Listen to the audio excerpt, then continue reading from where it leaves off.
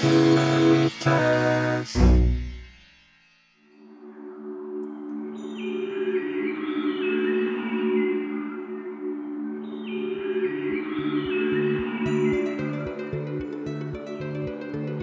why do we keep falling into the dualistic split? And the answer to the third point is the trickster. He's the one that's holding the puppet strings. Because if you look at a lot of these dualities, they're actually bogus. Hello, and welcome to the Hilaritas Podcast, brought to you by Hilaritas Press. I am your host, Mike Gathers. Join me as we explore the world of iconic writer Robert Anton Wilson, his reality labyrinth of ideas, and the many, many currents of influence running through them. Visit us at hilaritaspress.com/podcast for show notes, links, and past episodes. And you can help spread the word and find the others by subscribing, commenting, rating, reviewing. It helps more than you might think. In our last episode, I spoke with Rawfile Eric Wagner on Ludwig van. In this episode, I discuss magical thinking with author, YouTuber, and magician Lionel Snell, better known in the chaos magic community by the pen name Ramsey Dukes. Lionel Snell, welcome to the Hilaritas Podcast. It's a pleasure to have you. Thank you. Yeah. Same here. So I was going to ask you to introduce yourself. I think there's maybe a mix of familiarity within our listeners. And you've mentioned you had a bit of a synchronicity while reading the Illuminatus trilogy. And so maybe if you want to go through your brief history of magic, perhaps, your experience with magic and how you... just tell us a little about yourself. How about that? Well, I guess I've always been interested in magic as a kid, every kid is. And but I was brought up in the 50s, which was a very skeptical time. And I had a sort of traditional education where I was told, well, there's no such thing. It's a load of nonsense. But my curiosity continued. At the time, there was very little in the way of occult books and magic, very hard to find them. One specialist supplier in London, but there was a sort of astrology magazine that had a few sort of weird articles in it that I used to get called Prediction. And in that, they reviewed the Book of the Sacred Magic of Abramelin the Mage, which has just been republished by Watkins. And, it said, this is the real thing. And I was fascinated. So I ordered it from the Gloucestershire Public Library and kept it for a very long time. And I was absolutely convinced, I'm going to do this when I grow up. But of course, growing up is a bit more complicated than that. So it was many years later that I did it. But the other thing was that the science library in my school had a glass cabinet with an absolutely fantastic collection of books on alchemy and magic. And it was because a previous head of science who wrote the history of alchemy for Penguin, it was his collection, which he donated. So there was I being told that, it's all just fantasy and muddle-headedness, things like that. But I read things like works of Agrippa and Paracelsus, and I thought, no, these people were observing very clearly. They were, they were measuring things, taking notes.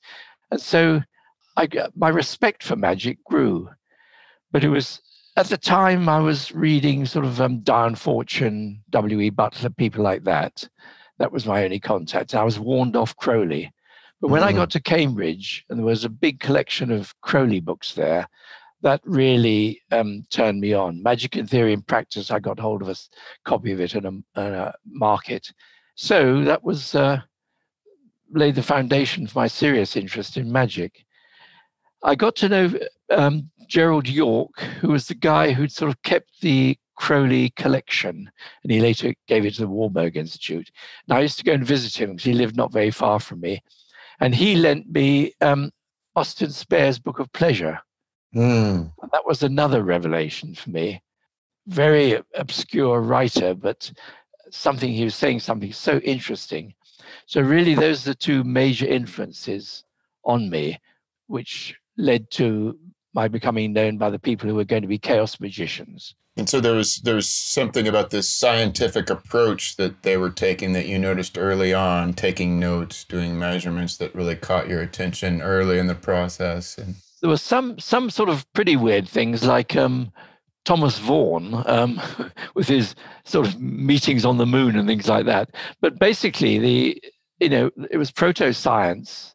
They weren't deluding themselves. They actually noticed things in some ways better than a scientist, because science nowadays is determined very much by what you mustn't see. Don't look at that. No. We'll never get seriously published if you start looking at the phase of the moon while we're doing things like that. Whereas they observed everything, which is very like Crowley's instructions. When you're meditating, observe everything that might be relevant. The weather, your mood, and things like that. Now, no scientific thing would ever say anything about their mood or the fact they desperately want to get a good result because they won't be paid. So in that way, I was struck by the honesty and the clarity of a lot of that magical writing. Wow. But a particular interest, I think, for this interview was my experience of Robert Anton Wilson. When Illuminatus came out, and in England, I think it was about sort of 75 or something like that, I absolutely loved it. I read all three, and I just felt so at home with it. And the strange thing is that I had, in 1970, I'd written my own book, a fiction story, also in 3 volumes. And I felt so much similarity with our thinking and ideas and what we were trying to do. The difference is that he set it in America, and I set mine in the world I knew, which was the last year at school, and then leaving school and things like that, a group of people. But it went through a similar sort of evolution, because the first volume, which was the Old Testament, was their last year at school. Then there was coming away and going out into the world. And on the third volume, it really became a question of sort of rebellious movements across the country and doing crazy sort of terrorist activities and things like that. So I was absolutely fascinated. Now, I didn't continue. The only other contact I had was when he came to London, and I went to a talk of his. That was towards the end of the 70s. And I was thinking today, why didn't I, because I've been reading up on him today, the Wikipedia and everything, why didn't I sort of latch on to him? And I realize it's something a bit paradoxical, that when I find someone ideas very close to mine, in a way, I don't want to read them. I'm afraid that they have said everything that I'm going to be saying. And that's one of the things. It's lovely to find someone has a similar idea to you. And I don't see it in terms of being my idea. I feel that there was a current, as we would say in those days, and we both happened to tune in to that current and both expressed it in our own way. And my book was turned down by publishers and was never published. And because it wasn't set in such a sort of fashionable milieu of the time as in 1970. But I was interested because in the 80s, when I became known on the continent as a chaos magician, people tended to compare me with him. And the German magicians in particular said, oh, Ramsay Jukes is Robert Anton Wilson with a European voice. They saw a very strong parallel there. And I think I was sort of frightened of reading it and finally said everything I was going to say and there's nothing more to be said. I guess I like to sort of come up with my own ideas, which is the opposite. The academic approach is if you find anyone who says the same thing as you must quote it and give the reference. It adds to the potency of what you're writing. But I tend to say, no, I must try to keep my mind clear and my mind rather than be overwhelmed by other people's ideas. So that's my relationship to him. And just today I started reading up and thinking, oh my God, yes, I see what they meant. Yes. Well, I've been reading a little of your work and listening to your videos you're posting on YouTube, and the parallels between your work and Robert Anton Wilson are quite striking. And I love this idea of like there's this kind of current of information, this idea that wants to make its way into the world, and you tuned into it, and Robert Anton Wilson tuned into it, and both presented it in your own ways. And I can appreciate how you kind of want to present your idea, and you don't want to mix it with others, so you try to stick with what you know and not dig too much into the other person. I'm personally trying to evolve one of Robert Anton Wilson's big projects, so to speak, called the Eighth Circuit Model of Consciousness. And so in that regard, I don't want to read what other people have written anymore. I'm trying to create my own version of it. So, or just my own development of, further development of the model. And I want that to be unique to me and what I do. So I don't want to get too caught up in what others have written anymore. Just using the terminology of reality tunnel, it's sense you don't want to be trapped in someone else's reality tunnel. It's the sort of feeling that I have. I want to do my own digging. Perfect. Yes. I don't want their reality tunnel to influence my reality tunnel. And to a certain extent, you seem like you have both just kind of been flown under the radar and underground, so to speak. You had a lovely story about speaking at a chaos magic event, and they said our next speaker needs no introduction. Yeah, I almost fainted. Yes, that's it. I'd just been sort of stitching together these books, gluing them together, and trundling around the country trying to find alternative bookshops that would take them. And so when I was invited to Leeds and to give a talk, Leeds University, and the person started like that, I was astonished. And about the same time, someone came from Iceland and introduced himself to me and said, I must buy some copies of Thundersqueak because it's become an underground cult classic with the punks of Reykjavik. I thought, wow, I've arrived. Well, that's wonderful. Excellent. And your writing is, as we said, is along that same current of Robert Anton Wilson. There was something you said in your, I think the video was entitled, Is Reality Real? But you discussed the gift of belief. And I think that's just a wonderful phrase that kind of summarizes, Robert Anton Wilson might talk about how we each have our own reality tunnel or belief systems, and to kind of try on someone else's belief systems, or maybe not someone else's, but just another conceptual framework, and see, what is it about this different framework that fits for me or doesn't fit for me. But in order to do that, you have to, give the gift of belief. You have to kind of buy into this framework so that you can try it on. Does that make sense to you? Yes, indeed. That was, to me, is often the starting point for a discussion with a rationalist or something, is that, if you're in the scientific context, and I'm speaking very broadly, say someone says, oh, I must lose weight, so I'm going to go on a low-fat diet. And another person says, haven't you seen the latest ideas that actually fat is not the thing that makes you put on weight, it's carbohydrate? Now, for that choice, it's actually quite important to know which one is right. It needs a bit more than faith, so you go to your doctor to find out what you recommend.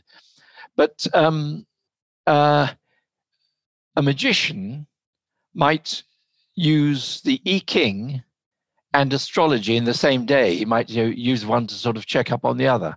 Now, astrology is based on a duodecimal view of the universe. I Ching, it says it's a binary universe. Now, that ought to be totally incompatible. But the magician can use both and not see any problem. He doesn't have to know, which one is the truth, which is the one I should be using. And so that got me to the idea that when a magician believes in something, and the same with artists, they're actually giving a gift of belief.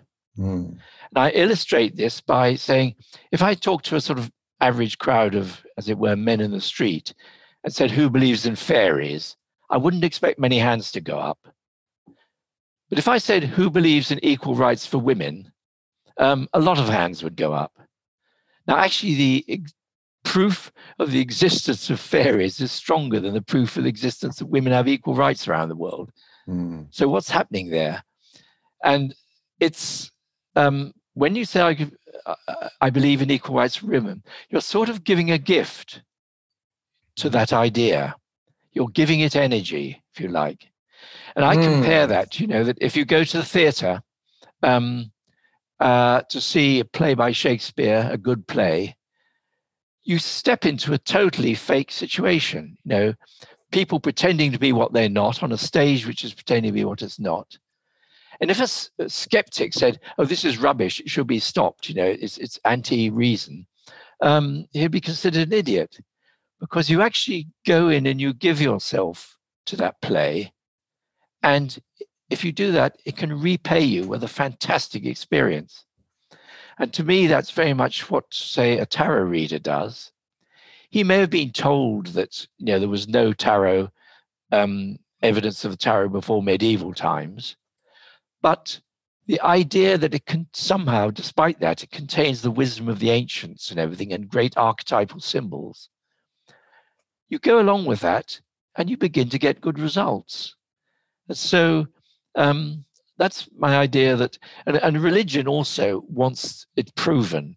Do you believe in fairies? Well, they're not in the Bible, are they? And the Pope has never mentioned fairies. Sort of for religion and science, something has to earn belief by showing results or being accepted by authority. But for art and magic, belief is a gift you give to it, and it can repay you for that gift. Yeah, so that was, the distinction that I made. Yeah, the phrase I've heard before, like if you're going to watch a movie, is the suspension of disbelief. But yet, what you're doing with the gift of belief is almost taking it up another notch. And then I love this phrase you had, giving it energy. That seems really important to me, particularly if you're trying to impact change, so to speak. By giving the gift of belief, you're giving it energy and thus propelling it forward, presumably. So maybe we will one day arrive at a true equal rights for women just by giving that the gift of belief and continuing. It's obviously more complicated and requires a bit more than that, but that's, as you said, a good start.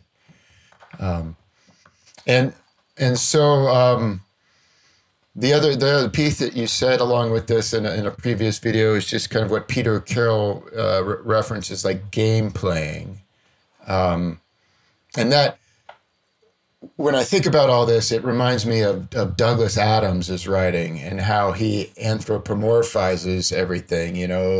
He talks about the waves crashing on the beach, and he gives them kind of a consciousness and a playfulness in describing that. But it just creates this openness, this curiosity, this playfulness. It's a different way of interacting with the world that seems to be very much what you're promoting, if I understand you correctly. Yeah. Yes. I've tended to write about magical thinking because one of the things that I was aware of is there are books which sort of grimoires of magic, which say they start from the beginning. But they don't always tell you how to get to that beginning when we've been brought up to believe that the world is solid matter and the scientists know the truth and everything. I think that, so the very sort of starting point of magical thinking for me goes back to a baby. And they put forward the idea that the science and the solid universe and facts and repeatable experiments is very sophisticated. But actually, that's the first thing I see a baby doing. Baby will take a spoon and go bang, bang, bang on the table. It's actually learning repeatable experimental results, getting a constant result. It falls off the edge of the table and goes to the floor. And it begins to form, I know it's pre-verbal, but a sort of explanation. Everything falls to the floor. That's why it falls to the floor. It's very crude, sort of proto-science. But when it comes to the behavior of mother, it isn't so regular and predictable. And this is like the first taste of complexity. Now, how would you explain the fact that mother doesn't always pick up the spoon in the same way and put it back, as the way the spoon falls down so regularly? And I think the adventure that the baby does is to say, not to say, of course, it's pre-verbal, but to feel, what if mind can live outside my head? What if mother has a mind like mine? And it doesn't predict things in the way a scientific fact does, but it give you an understanding of what she's doing and a little bit of ability to predict. You begin to sort of put your mind into her.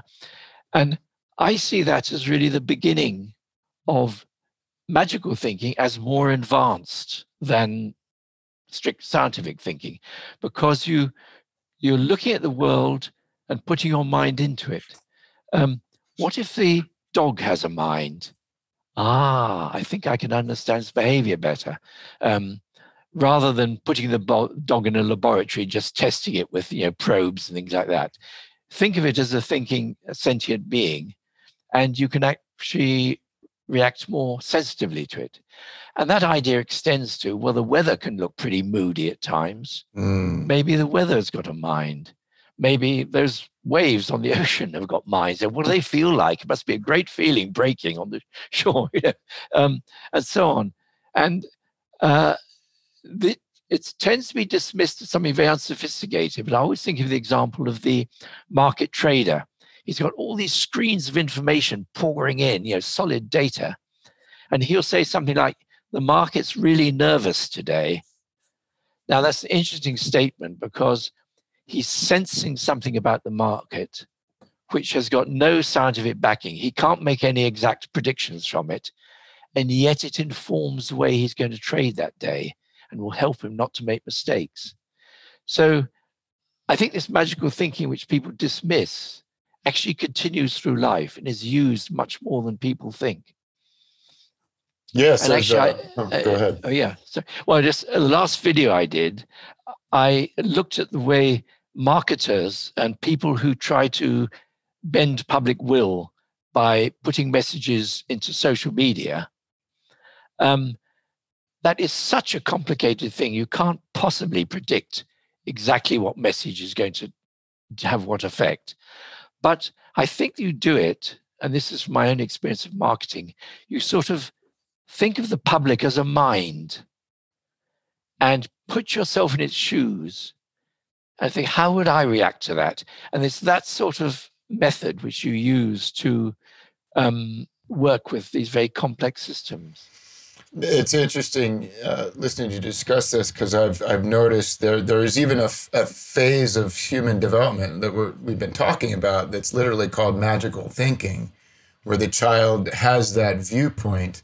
And I remember when my sons were little, and we'd set the table in front of them on their high chair or whatever and put the plate down and the cup down, and they would ask me, is this where it lives? So just this kind of wonderful view of the world.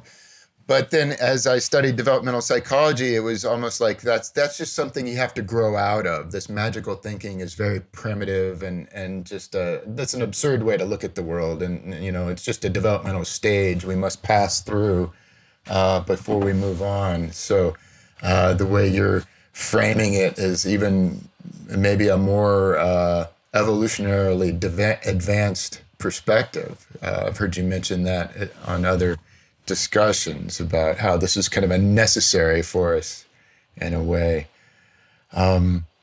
It seems to me that when you start approaching the world in this way, that it really creates an opening to access your own intuition. Does that resonate with you? Yes. There's quite a simple example that I've sort of done recently. I can't remember the word for it. There's a word for people seeing things, patterns which aren't really there. I know Pete Carroll has written about it. So something like parallelia or something, a word like that. And so people who are deriding magical thinking, they'll give the example of people who think they see Jesus on a piece of toast, or they think that the clouds have got faces on them and things like that. Now, I've been trained not to do that, but I thought, why don't I try it? And I started looking at clouds with a view to trying to see faces. And I got quite good at it. I began to see more faces and everything. And then I found that I could see faces in trees amongst leaves and things like that. The world was being peopled by faces. Now, people say, we mustn't do that, you'll go mad. No, it was lovely. It was like an artist, it was a whole new perspective on life, little faces, little figures peering from everywhere. And I would say it enriched my experience of walking in nature, enriched my experience of clouds. So that is, that to me is where magic and art are quite close to each other. And you are drawing out that intuition. Whereas you're supposed to say, it looks vaguely like a cloud, but of course it doesn't. Now it's falling apart. That's what you're supposed to notice. Whereas I was allowing is the word really, allowed myself to see faces, and then I could see faces everywhere, and I enjoyed it. I wasn't lonely anymore, if you like. Oh, no, you weren't lonely anymore. That's sweet. I had maybe a similar experience. I was working in a coffee shop yesterday morning, and the coffee shop is right next to a veterinarian. And I don't know where I got this, but it was like a joke or a meme about how dog owners sometimes look like their dogs. And it seems absolutely ridiculous in a way, but I just started playing that game of watching, people walk out of the veterinarian with their dog and just kind of noticing the connection between their appearance and their dog's appearance. And, if you just kind of allow for that, you can come up with some remarkable similarities. And then at the same time, I could say, well, okay, maybe that's a stretch and it's just my own creativity. And it's just wonderfully fun. But you are actually expanding your perception because you begin, does that dog look like its owner? No, he hasn't got floppy ears hanging down here and he hasn't got a furry nose. But he still does look like it. What is it? And it can be quite subtle body language, gestures, things like that. You're opening up your perception to levels of similarity which would be denied by a skeptic, you can't possibly say he looks like his dog. And I think that's, again, it's a richer way of looking at the world. You begin to notice things which you weren't allowed to see, not allowed to notice whether the body language of a dog is like the body language of its owner. It's fun if you start doing it.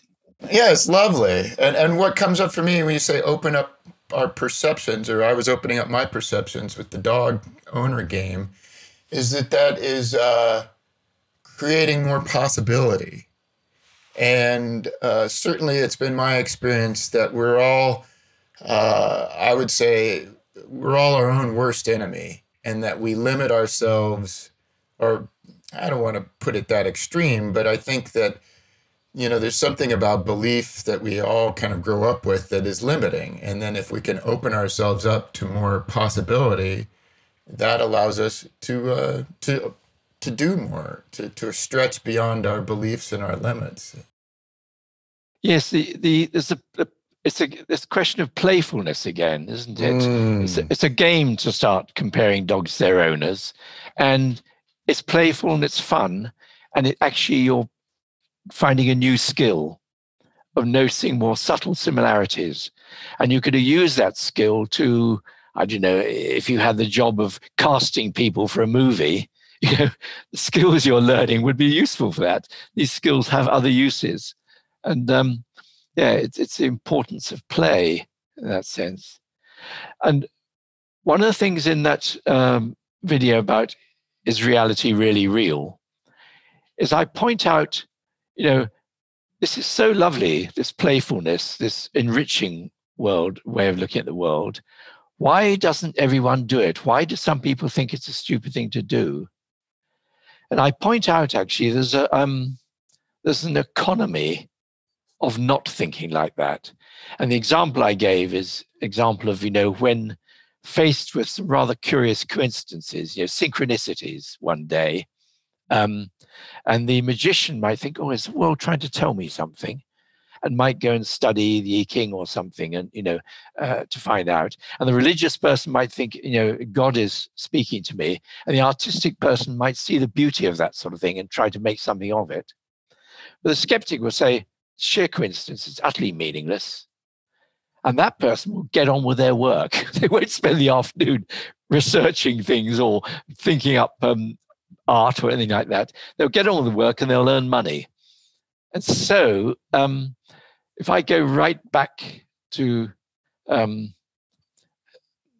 mammal accepting that we live in a solid world that's repeatable, my cat jumps into a tree when the dog barks, and it doesn't sort of feel the tree to see if it's real or try to ask permission to go like that. He just treats it as an object, just as the scientist. And it's a survival thing. So I'm aware that there's survival value in not looking beyond the surface of things. That's the person who will go and earn some money, not waste time on speculation or wondering about the universe. But we've reached such a state of sophistication, we don't need all that survival. We actually, I think, play, enriching life, re-enchanting life is what we need now. Not sort of, this sort of safety obsession we have now. You can't do anything. Playgrounds have to be made of rubber so children can't learn how to fall out of trees. All that sort of thing. It's actually, there's quite a strong need now for people to experience more, not less. And I think that's part of why, the sort of rise of magical thinking to me, because of what it offers. Yeah, that seems, you mentioned you grew up in the 50s, and it's a very skeptical time. And I think of maybe two types of skepticism. The one we're talking about in this case is just where we dismiss anything that we can't make sense of, in a way. That we don't have a relationship with the mystery, so to speak. And we have to, so if we can't understand it, it's too uncomfortable for us. So we have to just dismiss that. We can't be in this place of maybe, so to speak, or just, giving that the gift of belief and rolling with it. So we kind of have this dismissiveness. And what I'm hearing you say is we're kind of coming from that place in the 50s, maybe where it hit its peak, perhaps, but to today where we just really need more mystery in our lives and more, I don't know, that just comes up for me. An example for me of how skeptical the 50s was is I remember when I was at Cambridge, a talk by a hypnotist. And one of his anecdotes was just after the war, he went to a hospital full of wounded soldiers in order to give a hypnosis demonstration as entertainment, as he was a stage hypnotist. And he did the sort of thing of, making people, I don't know, bark like dogs or something, I don't know, sort of usual sort of stuff. But there was one person who said, this is all nonsense. They're just pretending. He couldn't even believe in hypnotism, which, I mean, people now, I say believe in it, they've seen it on television, they've seen Derren Brown doing things like that, so they know it's there. But no, he insisted that these people were pretending to be hypnotized. It wasn't real. So what the man did is they hypnotized him and gave him the post-hypnotic suggestion, something like, when I snap my fingers, this person will vanish. And when I clap my hands, they'll appear. And he made the person vanish and reappear, and the man had no reaction whatsoever. And so he hypnotized him that everyone in the ward would vanish. The beds would be empty when he snapped his fingers. And the man didn't react. And he said to the man, "Where is everybody?" He looked around, he said, "Oh, they've gone out." And then he clapped his hands and they all came back. The man didn't react. Well, they're back now, aren't they? And this was crippled people, crippled soldiers. So he said what he did is he hypnotized the person that part of them would vanish, like their heads or half their bodies or something. And the man had a sort of breakdown when that happened. His mind could no longer sort of fill the gap. And in terms of, we live in a virtual reality created by the brain had reached the limit of what it could dismiss or ignore. And I was interested in that for two reasons. One is obviously its implications for the virtual reality idea and whether we can really trust what we see under certain circumstances, but also simply as an idea that someone could be so skeptical that he couldn't even accept a demonstration of hypnosis.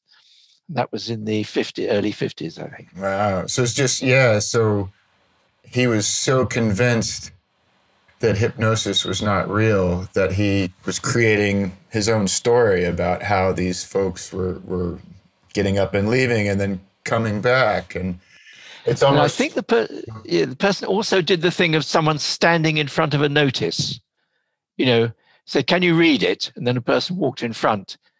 And the man said, "Oh, trouble with my eyes, a bit fuzzy," like that. Again, talked his way out of it. The brain sort of gave him a reason to dismiss the whole thing. Rather brilliant of the hypnotist in saying, okay, if he's going to allow for that, he's going to create a story that says, well, they just got up and left, oh, they just got up and came back. Okay, what if only half of them disappears? That one threw him for a loop there. And it's in his own way, in order for him to maintain his belief system, he had to sort of give a gift of belief that this can't possibly be happening, so it must be something else. Yes. And the breakdown, you see, because the more solid your view of the world is, the more sure you are. Firstly, the less chance that you'll see any aberrations. But if you're forced to see an aberration, it's shattering. It really knocks the earth out from under your feet. So there's a brittleness about a materialist view of the world, which is it's very rigid, but then when it breaks, it breaks, right? And you mentioned this concept of living in a virtual reality. Can you say more about that? That seems very yes fascinating. Well, I usually start from the thing of someone has said, "Oh, I saw you being interviewed yesterday," and by Mike, and I say, "No, you can't have done, because yesterday I was somewhere else. I was out for the meal or something like that, and we're thousands of miles apart." And I said, "What you mean is actually you looked at color pixels moving behind a glass screen, while the air, in a form that looked like me, while the air was actually being vibrated by a loudspeaker. And that's what you experienced." Now, to that, someone's thinking, "Oh, they're very smart ass." Yeah, I say, but he says, "Yeah, but I really was there. It was a real computer. I definitely saw it. I can touch it." And that's when I sort of raised the thing of, what if Derren Brown or a hypnotist had told you were watching me on a screen, whereas in fact, actually it was switched off. Now, this is the sort of thing a stage hypnotist can do, hand someone a bar of chocolate and say, "Oh, your brother on the phone wants to talk to you." And the guy can sit there talking to a bar of chocolate, really believing he's holding a phone. Now, what I said is that actually our experience of the world we experience, is modeled by the brain. Mm. Now, it used to be thought that what happens is the senses, information comes in through the senses, and then the brain puts it together to give you this representation. But more recently, they realized that if the messages had to come through your nerves to your brain, and then it had to assemble them, it wouldn't be fast enough for survival. If a rock's flying towards your head, you react so quickly. And they realized that, and they can test with the brain sensors, that actually the brain builds your virtual reality ahead of time. It's what it expects. It's predictive coding, they call it. And the signals from the nerves are used to sort of adjust it. And so you see what you expect to see. And if you've been hypnotized to see something different, that you will fall for that. Now, you see, people who thump the table and say, but look, surely this is reality. What is actually coming into their head? It's electric signals from your nerves going up into the brain. At the same time, photons going into your eyes and causing another set of electric signals from your optic nerve. At the same time as you hear the thump, at the same time you have this sense of the space around you, all your brain is receiving is little electrical signals. Like a computer. What does it do with those electrical signals? It gives you an experience of reality. And I call it a sensory user interface. And that experience of reality, it produces all the time. And your senses adjust it if something unexpected happens. And to me, that's part of the role of consciousness. Because, we talk about being conscious during the day, but a lot of the time we're in a dream, only conscious of a few things, like driving a car. And if something surprising happens, like a cat jumps in front of the car, suddenly you really are conscious, And I said, well, what if an octopus jumped in front of the car? You would be very conscious. You would stop the car, you would get out, you'd turn around, you might even take a stick and prod it, probably more conscious than you've been for all the rest of the day, because your brain is trying to get the information to get rid of this anomaly. You'll see way down the road, an aquarium. Oh, it must have escaped from there. That must be it. The brain will work very hard to get rid of that. And so I had an example when I was in Cambridge and I saw a ghost. I really woke up, sitting up in my bed, and there was a sort of a figure with a snarling with a dagger over the bed. And I just stared at it. I didn't blink. I didn't rush to turn on a light or anything. I just stared at it. And it stayed there. And then it slowly faded to the swirly patterns of a curtain behind. Now, I went on just staring because, you see, if you have this optical illusion, where the sort of thing, you look at a picture and it looks like two faces facing each other, and then you look again, it looks like a candlestick, against a black background. Or one of those ones where you look at it one way and it's a young girl, look at the other way, it's an old crone. Once you've seen the trick, you can go to and fro between them. Right. Now, I kept my eyes unmoving on that curtain and tried to see how that image came out of that pattern, and it couldn't. And what that told me was that this is a one-way thing. It's not a little optical illusion, where you can go to and fro. That actually has been censored by my brain. It's been removed and deleted. It won't let me see that again. And so that was a very early example of what I now see is the brain does a very good job of making things solid for us, presenting us with that sensory user interface. And it's basic to all. I think almost the definition of a brain is a thing that does that. a bee lands on a flower and it expects the flower to be a solid object which will produce honey, repeatable experiments, things like that. This is a very, very primitive idea, but absolutely necessary for our survival. And so that is why we cling on to it so much, and why it's a real challenge to actually think magically and go beyond that surface appearance. Right. I've read a lot about the predictive nature of our brain. It's a lot of resources are put into just predicting, what's going to happen next, so that we can live in maybe a more comfortable, less uncertain world. And so that makes sense. That gives rise to what you're talking about of we're so busy predicting, we're sort of creating this virtual reality in order to.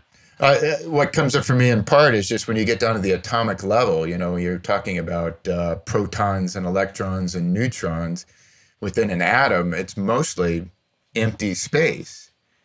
But yet this desk that I'm sitting in front of is solid, and I'm sitting in a chair and I'm not falling to the floor in empty space. And I wrote an article in the 80s which went into the book Blast Your Way to Megabucks, My Secret Sex Power Formula. And it was a car drove past me one day, slowly down a high street, and suddenly it swerved off onto the pavement. And when I looked, the front wheel had sort of come away from its bearings and turned at right angles. It's just the metal had broken. Right. And the man got out and he was stunned. He said, "Oh my God, I've just been driving at 70 miles an hour down the M4 motorway. I just turned off and this happened. What if I had been driving it, if it had happened when I was on the motorway? I'd have been killed. The car would have rolled over." And that was a time when people were still quite excited about, they were very excited about Uri Geller and the ability of the mind to make metal bend. And so what I wrote in this, I said, wouldn't it be fantastic if you could just sort of focus on metal and it would go soft and bend? But wouldn't life be hell? When you're cycling along and there's a pothole or something and you stare at it and you go over it, whereas you've actually got to look away because you're fascinated by it. I said, you're in an aeroplane and you're in a bit of turbulence and you look out at the wing made of metal. And if concentrating on it can make it go soft, you would want not to concentrate on it, but you're concentrating on it because you're depending on it for your life. Life would be terrifying, be in a lift. And what about the cable holding the lift? What if that goes soft? So the sort of conclusion I put in that article is, why is there so little magic in the world nowadays? It's because we're all such good magicians. We're holding this chaotic world together so solidly that we can depend on it. We can actually go up in airplanes made of metal without them going soft, things like that. So that was sort of an early taste of that for me, the realization that, we yearn for magic, but a magical world would be pretty alarming, pretty terrifying. So it's almost as if we're unconscious magicians, so to speak, all of us. And there's something about becoming more conscious of our magical abilities, so to speak, our ability to see the world in a more playful and creative way. And the word allowing comes up for me. Again. The brain doesn't allow me to see ghosts, or see faces in clouds. But if I allow that, it begins to happen in an interesting way. I suppose it's again analogous for the child. Here's a cardboard box where the fridge was delivered in. It becomes a castle. He gets in it and he's king of the castle and he has a huge adventure with his cardboard box. He's brought it to life. It's become a game. Yet for the skeptic, it's just a cardboard box. What's the excitement? There's something wonderful about this word allowing. Like we already have this ability within us. It's not something we necessarily have to develop, but that we just have to tap into to allow. It seems rather nice. What do you think about free will? Throw a curveball at you maybe, but I'm curious about what you think about that. Well, I like it. I think of it a bit like I was impressed when I read Jung's Memory, Dreams and Reflections, where as he's getting old, he had a dream that he got up in the night. I don't know if I get exactly right, but he got up in the night and walked round to a neighbor's house and went to the bookshelf, and there was a particular book with a title sort of on the lines of The Dead Do Return, or There's an Afterlife or something. And he woke up. And I think he said he went round to that house and found that book on the shelf. Now, for many people I know, that would be utter proof of the existence of an afterlife. The coincidence of going to there's a book with that title, you go next door. But what I really admired was Jung didn't say, I have proven that there's an afterlife. He said, I have proven that as I get old, my mind needs to believe in an afterlife. And I think that my mind needs to believe in free will, or a measure of free will. When I addressed this in my book, Words Made Flesh, where I suggested actually the whole universe might be a virtual reality, one of the things I addressed in one chapter was, well, what about the notion of free will? If it's a virtual reality, surely it's running a program, and there is no free will. Everything's preordained. But I said, and this is a sort of compromise, there might be very little freedom, but it could be all important. And I said, I'm hungry, so I want to eat. Now, there are many, many levels. I'm hungry, I want to eat. That would be the mechanical thing to do, shove a bar of chocolate in my mouth. But I know that a supper's coming up in half an hour. So I won't eat because I want to be hungry for supper. I know that I've been put on a diet, so I shouldn't be snacking between meals. That's another reason. I might believe in some religious doctrine about, one should put off gratification, things like that. There are many, many levels which one could address that same problem. I'm hungry, I want to eat. And maybe at any level, there is no choice. It is automatic. The brain will just make us do the right thing. But there's still the question of what level do you approach that? Go up to the mystical level and will I grow through not eating? The exercise of will, like that. So I know this is, philosophers would say this is really fudging the question, but I do feel that when people talk about free will, they can be very absolute about it. Either you can do what the hell you like, or you are totally automatic. And I think there may be things in between where there is one dimension of freedom in what is otherwise possibly a restricted world in other dimensions. To say it's a bit of a cop-out, but that's what I'm living with for now. No, I can certainly appreciate that. Like there's maybe just a spectrum of free will that we fall into, or I don't even know how to put it, but I get what occurs to me, and this is just me thinking aloud, is we get trapped in our beliefs, we get trapped in the structure of language, and we just don't even realize it until maybe we step out of it, maybe through a psychedelic experience or a magical ritual or thing that gives us a different perspective. But in that way, it seems like our beliefs and that's another topic altogether, like the structure of language and how we're imprisoned perhaps in the structure of language. But in a way, it seems to me like this is the trickster. It unconsciously limits us, and we're just not even aware of it. I know you have some ideas on the trickster. I don't know if this resonates with you at all. I'm just curious how maybe you see it a different way. Yeah. I wrote a book called The Good, the Bad, the Funny. And what I addressed in that was that why don't we, everyone agrees it's a polarity thinking in twos is a problem. It's us versus them, God versus the devil, Trump versus the, what do they call the woke people, and so on and so forth. And it's just set up as a battle. And that's thinking in twos. Now, the book begins with a conversation, which is a sexist discussion amongst a group of men. This happened in Winchester, where the man said, men either like women with large breasts or with very small breasts. That's because men are either looking for a mother figure or a daughter figure. Mm.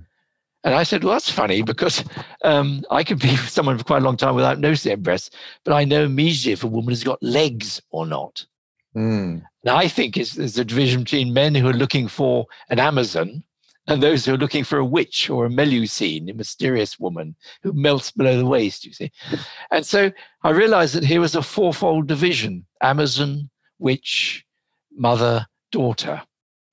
Four archetypes. Now, I talk about this book, and then I say, I wonder if you're getting angry at this stereotyping of women. Well, actually, we're stereotyping men's views of women. That's how it began. Because underneath it, there's a duality of the sexes. And that puts the anger and the lack of appreciation of the other's point of view into it, that duality underneath. And I said, that's interesting, you see, because we've got an example of twofold thinking and fourfold thinking. Now, if the world was divided to just one of those things, say men are either looking for a mother or a daughter, that could cause a war. The mother men saying, basically, you're a pedophile. That's what you are, the other people, the daughter women would say, you never grew up, did you? Fighting in the streets and everything like that. Yeah. But if you have a fourfold system, you don't get a war. You have a north-south divide in England, and you have an east-west conflict, but you don't have a north-south, east-west conflict, do you? So fourfold thinking doesn't go to war. Does that mean it's really good? Well, no, actually, because fourfold thinking leads to stereotypes. In astrology, you're an earth, fire, air, or water sign. And people tend to stereotype, oh, he's obviously an earth sign, blah, blah, blah. He's obviously a fire sign, things like that.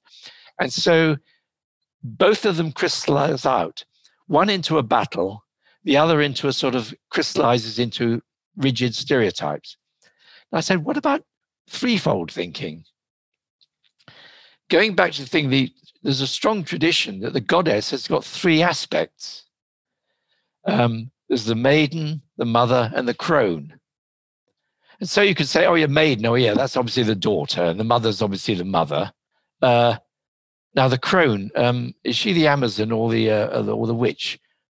Well, it must be the witch, surely. Then what's happened to the Amazon? Oh, well, the Amazon is just a projection of male mind into a woman. No, you can't line them up. And what I realized is that the threefold thing is actually a circling flow. Because it's the moon at birth, the moon at full, the moon waning, and then there's the rebirth. And the same with which is, the mantra, which is the initiating, the continuing, and then the changing. And similarly in astrology, the cardinal, fixed, mutable. These threefold classifications all have a flow to them. And so the question I asked in this book was, if in our religion, if instead of having God and devil, we had what I think it's the Aruba. There's a tribe in Africa. They have God, devil, trickster, 3 gods. And so I'm saying if we moved from twofold thinking to a third position, how could it affect our view of the world? And I said, one thing we must get rid of straight away is if you talk about duality and polarity, people say, oh, yes, I agree about a middle position, a sensible middle position. I said, no, it's not that. Because that middle position just emphasizes that one line between the two. It's got to be a third thing which lies outside that line. And I think of an equilateral triangle. These are 3 equal deities. So why do we keep falling into the dualistic split? And the answer to the third point is the trickster. He's the one that's holding the puppet strings. He's the one who's playing this trick on us. Because if you look at a lot of these dualities, they're actually bogus. If you take right wing versus left wing, that's practically split America in half. But if you took a particular right wing person and really found out his views, he's probably pro-Republican, pro-free markets, this, that, and the other. But he might actually send his children to a Steiner school because he believes it helps to encourage the artistic mind in young people to get their imagination going. And similarly, you might get a person who is very left-wing and, free and easy, free school. But he says, no, actually, I'm sending my children to a Catholic school because I think at a very early age, it's good to have a structure like that. Of course, they'll grow out of it. And so if you actually look at the details of people all along, it's a complete spectrum, a complete mix-up of sort of rightist views and leftist views, things like that. And yet people will just split them in 2 and say, oh, you're a fascist or you're a wonk or whatever. Communist. So that whole idea that there's 2 sorts of people in the world, right wing and left wing, is a complete fabrication. And yet many people live their lives as though that was the most important distinction. So that was what I explored, the idea there's a trickster. And so in a lot of these dualities, if you could find that third position, it begins to loosen up that duality and you get a flow. And I had so many examples in the book. I'll just think of one for the moment. The idea of rich people, poor people. Rich people, poor people. Completely splits the world. The rich got everything, the poor people got nothing and all that. Now, think of the trickster as Mercury, a mercurial figure playing games.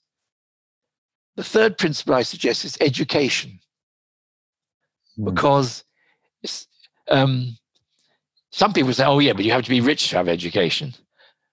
No, I got my education free. I got scholarships and the government paid my education. So it's not as simple as that.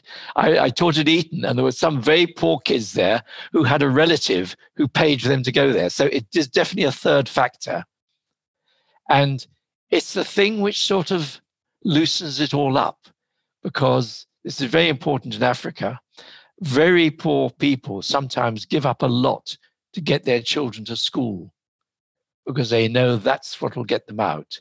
That's the thing that stirs up the pot and stops it just being a rigid division into 2 types of people. Someone gets an education and they begin to move around. Flow. Yeah, I sort of expanded on that. Yes, it's the flow again, things like that. And I looked at a lot of examples.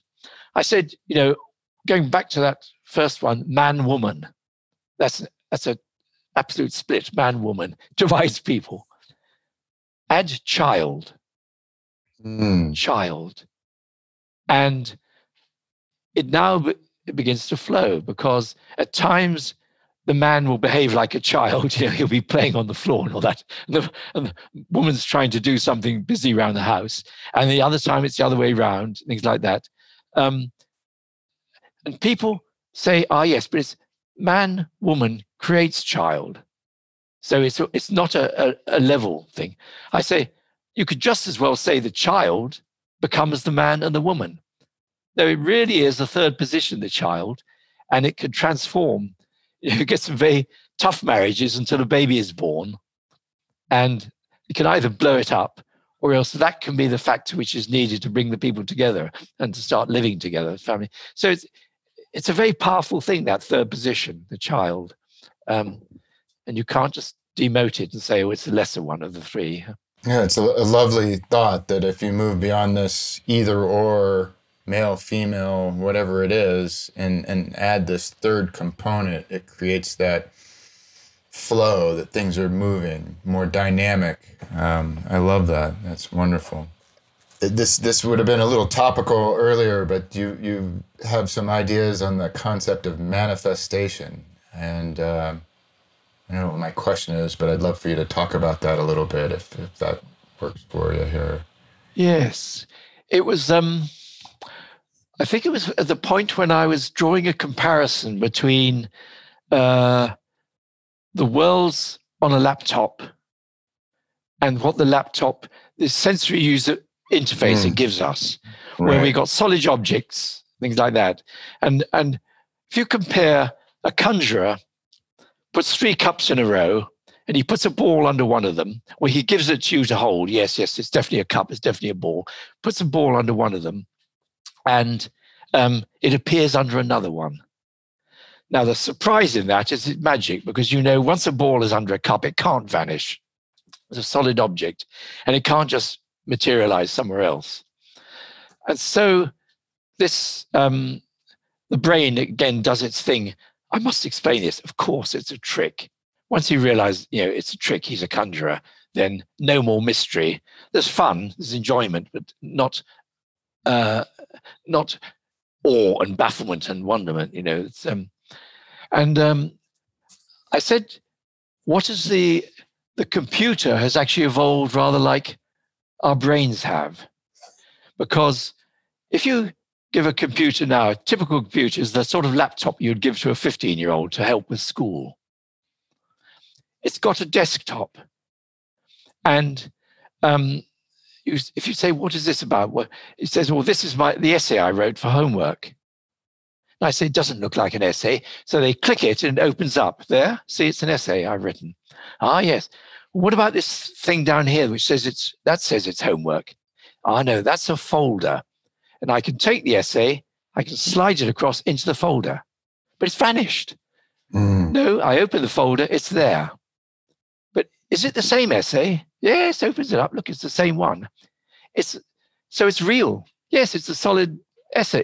Just say solid object, but it's a real essay. Yeah, and I can move it into different places, things like that.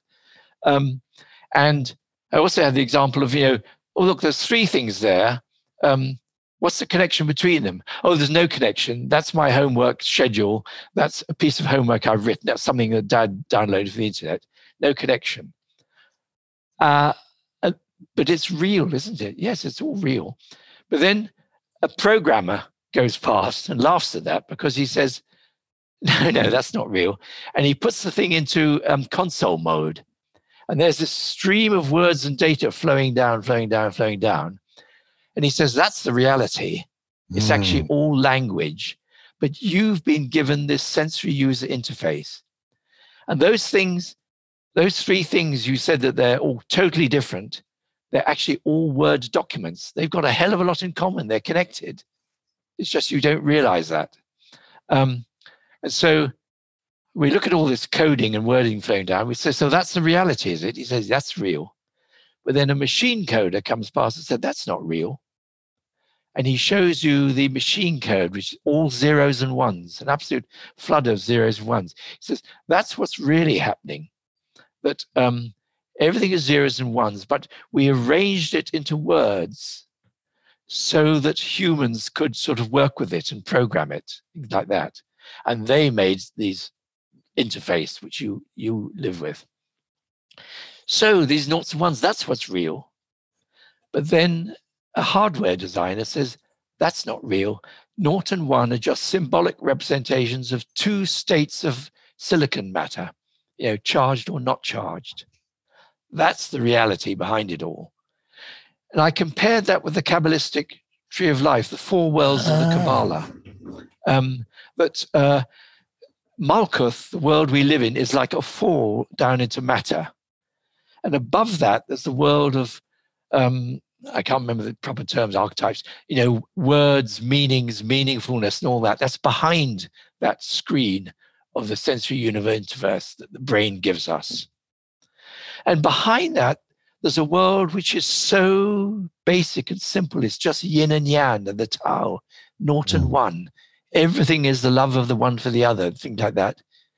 And above that, the religious people say, actually, the whole thing's an illusion. There's a different reality outside space and time that generates it all. So you've got these sort of, it's like the computer, you've got these 4 levels of reality. And then I referred to the idea of how the unmanifest manifests. And the Kabbalistic thing says there's sort of 3 layers or 3 veils of the unmanifest. And in words, it can work like this. It's Ein, Ein Sof, and Ein Sof Ah. It is nothing. Having recognized nothing, it's like nothing is. But if nothing is, it implies that nothing need not be, nothing is not. If nothing is not, then something is. Ping, you've got manifestation. And it's even nicer mathematically because nothing is 0. Think of 0. Now, how big is this 0? Is it a 1-dimensional 0? 0 to the power of 1, that's 0. 3-dimensional 0, a 0 empty space, 0 to the power of 3 is 0. A multi-dimensional 0. But if you get x to the power of x and you get x tending towards 0, you end up with 0 to the power of 0 is 1. It's as though if nothingness, if it's not allowed to extend in any direction, it's given no extension at all, it collapses in on itself and becomes 1. So it's rather nice, sort of gives a feeling somehow of something coming out of nothing. Right. And of course, once you've got 1, you've now got 0 and 1, you've got yin and yang, and the 10,000 creatures or whatever it is, everything can come from that. But according to the Kabbalah, it comes through language and meaning. Another world is created of language and meaning. And out of that world of language and meaning, there's a fall to Malkuth, the material world that we live in. And so the sort of magical quest or the mystical quest or even the artistic one is sort of going up through that software to the levels behind it. It was an analogy that I drew.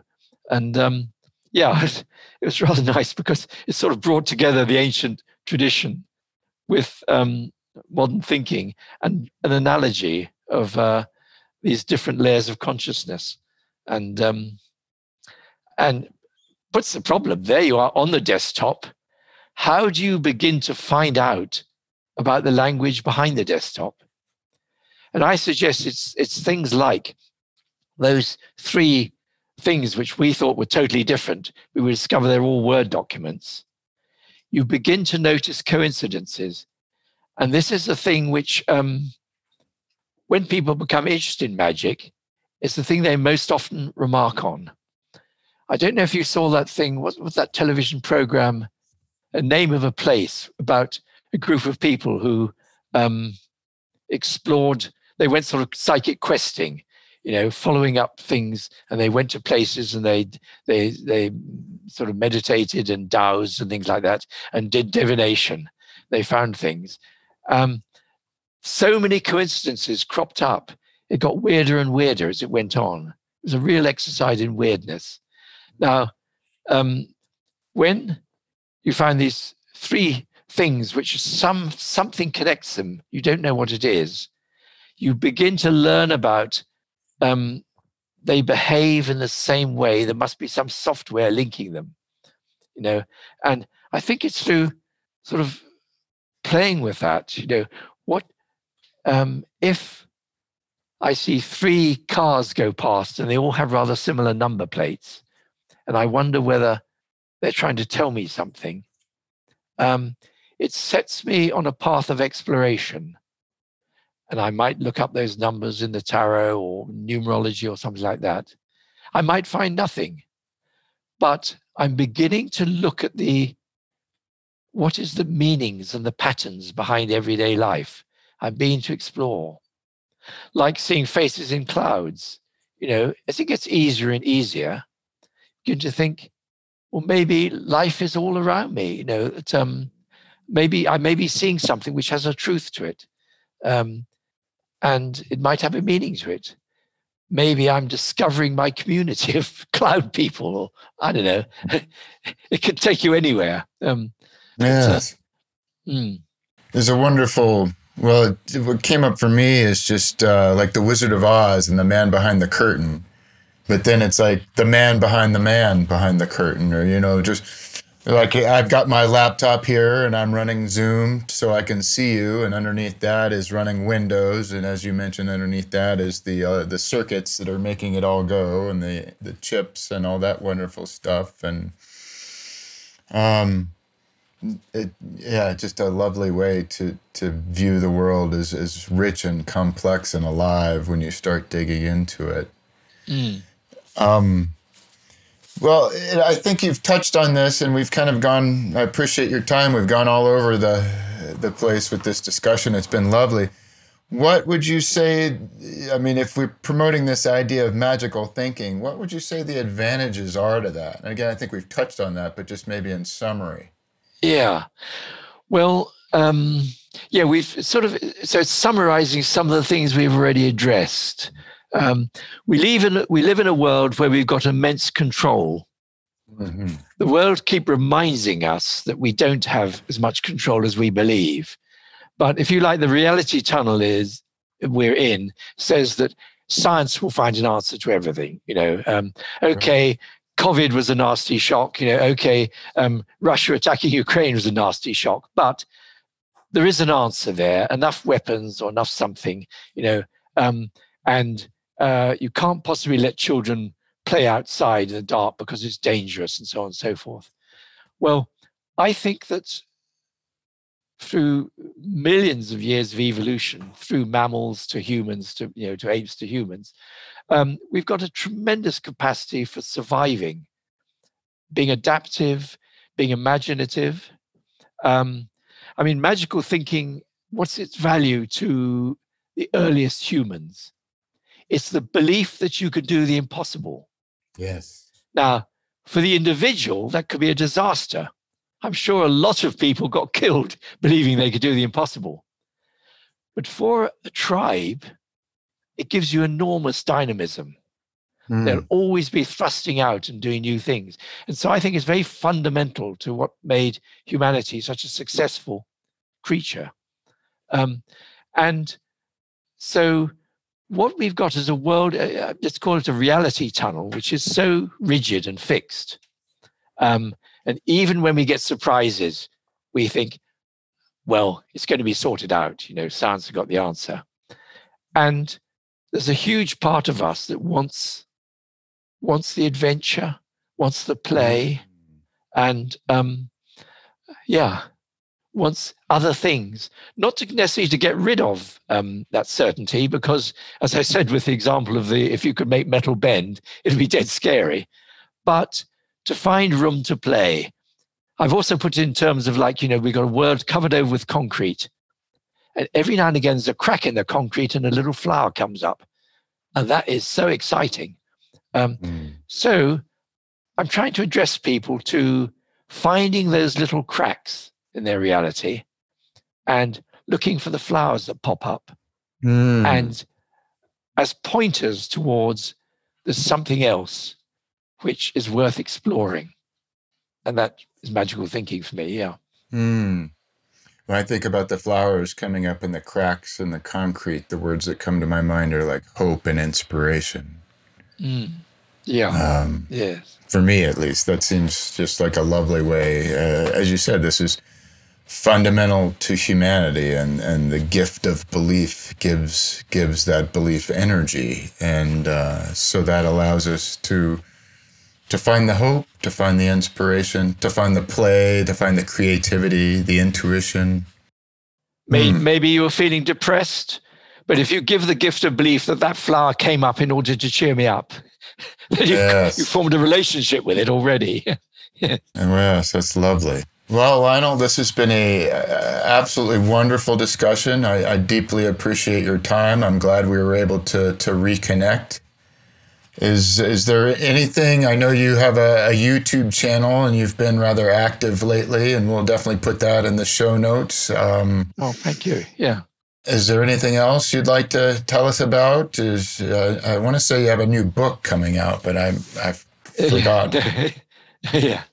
Yes. You have quite a, I will do another collected works. I've been invited to see if I can gather them together when I can get round to it. So Gotcha. that'll be a third volume of them. Now, it's been lovely for me because I especially appreciate the fact you sort of approached from a slightly different world, which is lovely. We've got a lot in common, the Robert Anton Wilson world. It was like taking me back to something which I had stepped back from, almost fearful of finding, it all I'd been anticipated in every film, but it's like connecting again. And that was very interesting for me. And the idea of reality tunnels and how it compares my ideas, it's been very rich, this conversation for me. Excellent. And I'll be thinking about it. I hope I get some sleep tonight. I'll probably be running it over in my mind again and again. Yeah.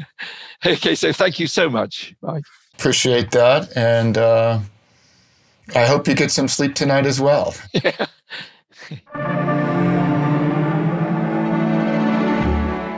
That concludes our episode. Thank you for listening. I hope you enjoyed it. Thank you to Lionel Snell for taking the time to connect with me from the opposite side of the planet. And thank you to Christina Pearson and Richard Ross of Hilaritas Press. Thank you to Ryan Reeves for putting it all together. Our next episode, releasing on the 23rd of October, will feature Andrew McLuhan. Until then, I am your host, Mike Gathers, signing off with love and cheerfulness. Amor et Hilaritas.